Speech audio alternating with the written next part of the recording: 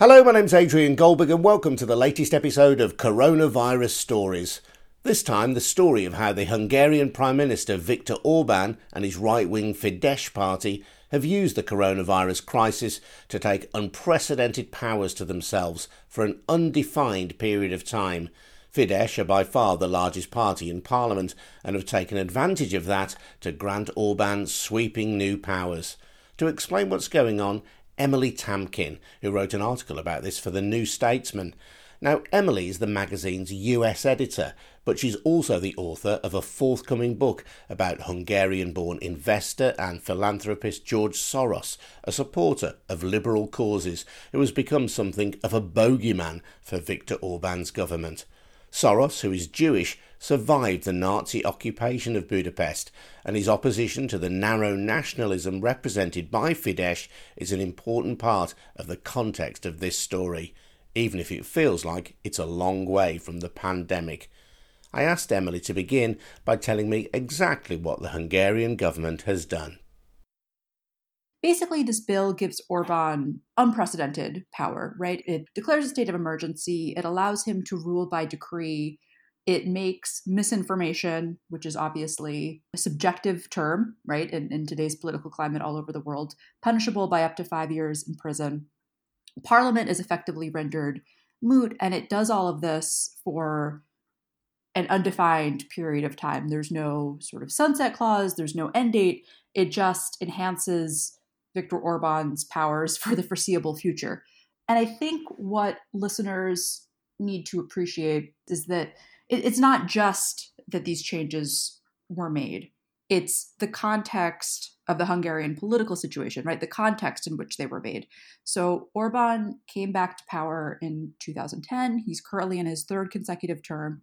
And since he's come back to power, he and his government have changed the constitution. His sort of friends of Orban have bought up much of the Hungarian media space. Free media, independent media has been dismissed as fake news. Perhaps most famously, he's created this campaign against migrants and asylum seekers, going so far as in 2018, the government ran a series of Stop Soros or had this Stop Soros law, which made it illegal to help migrants and asylum seekers. So if you were an activist, if you were a lawyer, you now risked breaking the law by helping this vulnerable population. NGOs that receive foreign funding have to register and have had to register since 2017 as being quote unquote foreign sourced. More recently, they've had a national consultation on the Roma, the ethnic minority, which is just a vulnerable minority throughout Europe, to try to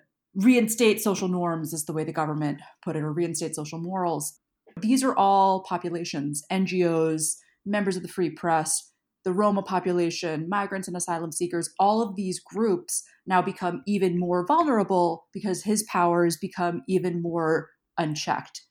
For me, there are two questions really. And one is, what happens if we collectively say, okay, we're going to suspend civil rights, suspend these checks on the government during this crisis? Well, here you have a government and a leader that's tried to suspend those checks without a crisis. So now what do now that they have these powers? And will they lift? Will they be given back once the pandemic is over? So let's be clear, though, this is a coronavirus story. The pandemic has been the reason given, some people might say the excuse or the pretext given for this unprecedented power grab in a Western democracy. The reason that this bill was put forth and the law was passed was ostensibly to fight the pandemic. And this is the reason that I stress the context, right? Because if this were, I think any citizen anywhere, any country in the world has a right to kind of question its government taking greater power and greater authority. But in a health crisis, in a global pandemic, certain liberties are given up, and they are given up with the understanding that the government will do what it needs to do to get you through this pandemic and then reinstate your civil liberties.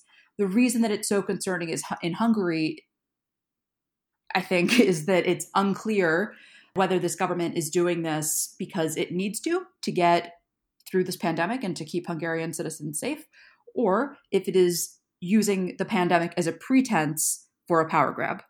And In the UK, for example, restrictions on free movement were introduced in response to the pandemic. The government had originally planned that they would be in place for 2 years, but following lobbying by opposition politicians, the 2 years was reduced to 6 months. So these powers have to be at least reviewed every 6 months. But you're saying, in terms of the draconian powers that Orban and his party have introduced in Hungary, there is no sunset clause, there is no end date for which these draconian powers apply. Right. And some have sort of said, well, Parliament could end this at any time. Well, okay, but Parliament is Fidesz, right? 2/3 of Parliament is occupied by Orban's party, and further elections have been suspended for the entirety of the state of emergency. So if Orban doesn't want to, if he is the leader of this, as you know, the power that is in Hungary, and then this party says no, we're not ending it, then I kind of fail to see how it ends. And the UK is a great point. I mean, you can look at the UK, you can look at in Washington, D.C. yesterday, you know, we're a stay-at-home city now where you are only supposed to go out for essentials, and, you know, sports and large groups are banned, et cetera. And that is understandable because, again, we're in a global health crisis and a global pandemic. And I want to be clear that I'm not saying that the fact that any government would instate these regulations is in and of itself concerning. It's concerning that there aren't the checks that you're talking about, right? That came up in the UK where people said, well, wait a minute, no, you have to clear this every 6 months. This is not in Hungary. I don't believe that we're talking about a society where there are those robust checks to make sure that civil liberties are reinstated and to make sure that this is not just an increase of a liberalism that's never brought down again. This isn't just a liberal reflex, though, against a prime minister who is regarded as right-wing, some people might say even far-right by Western European standards, is it? I mean, is there anything that Hungarian people cannot do today that they could do yesterday that ought to trouble us? Yes, because if you're a member of the free press in Hungary, and you write something and the government says it's misinformation, you are now more likely to go to jail. Or another part of the law is that if you break the quarantine rules, you could spend 5 to 8 years in prison. If we're talking about a government that has gone after migrants, asylum seekers, and the Roma, right? I don't know that we can necessarily trust that a law like that or a regulation like that is not used against the more vulnerable. So we've got this sense of creeping authoritarianism in Hungary. And the other factor at play here then is that of George Soros, about whom you've written a book, Hungarian-born investor, philanthropist, and an advocate of many of the causes that Viktor Orban apparently despises. So Soros has kind of been used as a boogeyman, specifically in Hungary, but also throughout Central and Eastern Europe, and indeed in the world, here in the United States too. And absolutely, as you say, he has, particularly in Orban's more recent terms in power, because he gives so much money to NGOs and but also just because of who he is and what he represents, right? So he's Hungarian, but he left Hungary. He's Jewish. He made his money in finance. He lives in New York. He's an easy person onto whom to project sort of these nefarious intentions, even though he has, of course, not been trying to take refugees and asylum seekers and flood Hungary with them. That's not ever something that he's proposed. Even so, his name was attached to the Stop Soros law that made it illegal or criminalized helping asylum seekers and migrants. You know, his Open Society foundations moved their offices from Budapest to Berlin because the staffers there felt threatened. And, you know, you can say, well, they were never really under threat, but the sense of just that sense of insecurity, I think, is quite telling. His university, the university that Soros founded in the early 1990s, Central European University, has largely been kicked out of Budapest and is moving to Vienna. And the thing that I think is, I mean, there's a lot that somebody can say about Soros for sort of for good or maybe not for ill, but out of criticism. But, you know, he did give €1 million yesterday to this, or Open Society did, to the city in which he hid out as a youth. And because it's going through a difficult time, even though, right, his foundation had to leave, and even though his university has been largely turned out. And I also think it's worth noting that, maybe your listeners know this, but maybe they don't, that Orban, when he was much younger, went to Oxford University on a Soros scholarship. Some of the student publications that Fidesz, or a student publication that Fidesz, Orban's party, back when it was a student group, that it put out in late Easter Bloc days, back when it was like a pro-democratic, anti-socialism, fight the power, the seed of what it would one day become, that was funded by Soros as well. Is the antagonism that Orban shows towards Soros, is it too simple to say, given that he's a Jewish emigre financier living in New York who is broadly supportive of liberalism and helping asylum seekers and refugees? Is it too simple to say that it's just ugly, old-fashioned anti-Semitism? His government would certainly push back against that and say, no, it's not that he's Jewish, and no, we just don't like him because he doesn't believe in nationalism, and we believe in national sovereignty. And I don't discount that they disagree with him politically and that is the root of it. But of course, I mean, it's a dog whistle, right? So no, it's not too simplistic to say that, because if you didn't want people to think that you were being anti-Semitic, you wouldn't get up during your reelection campaign and say something like, we're fighting a rootless enemy, right, of speculators. Like, there's no way. And this is a part of the world that historically has been so fraught with anti-Semitism. People know what those words mean. And if you, a Hungarian government official, are going to say something like that, or defend your boss, the prime minister, saying something like that, and then turn around and say, well, no, it's just that he's a globalist. Well, you and I both know the globalist, quote unquote, is another anti-Semitic buzzword.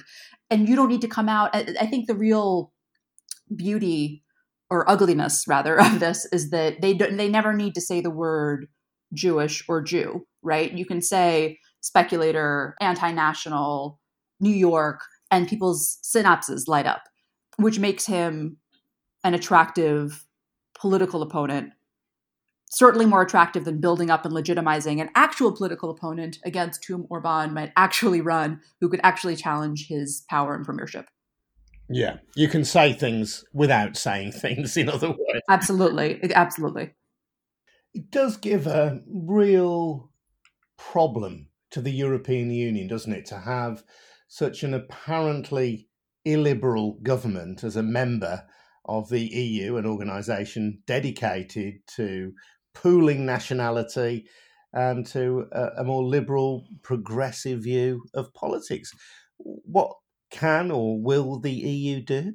I'm not sure what, if anything, the EU is going to do, because this has been coming for a long time in Hungary, right? Like, Orban did not decide yesterday that he was going to be a liberal. He spoke in 2014. He gave a speech saying, like, we're showing it the way to be an illiberal democracy. You know, the anti-Soros stuff has been building for years now. The EU, to this point, has not really done anything. And indeed, the statement that they put out, I think it was the Commission put out, didn't name Hungary. So that does not say to me that they have recognized that this is a problem and are going to make a full-throated defense of rule of law and a check on Orban's power at the EU level. Really interesting stuff, Emily. Thank you for your time. And it's curious to think that this global pandemic, this virus, could be a cloak in this way for authoritarianism. Yeah, thank you for taking the time to speak with me. Emily Tamkin from The New Statesman, and her book about George Soros, The Influence of Soros, is due to be published in the summer of 2020. Thank you to her, and thanks to you for listening. You can follow the progress of this podcast via my Twitter account @Goldberg Radio. And don't forget, if you've got a coronavirus story to share, please drop me an email, goldbergradio@gmail.com. Cheers, and stay safe.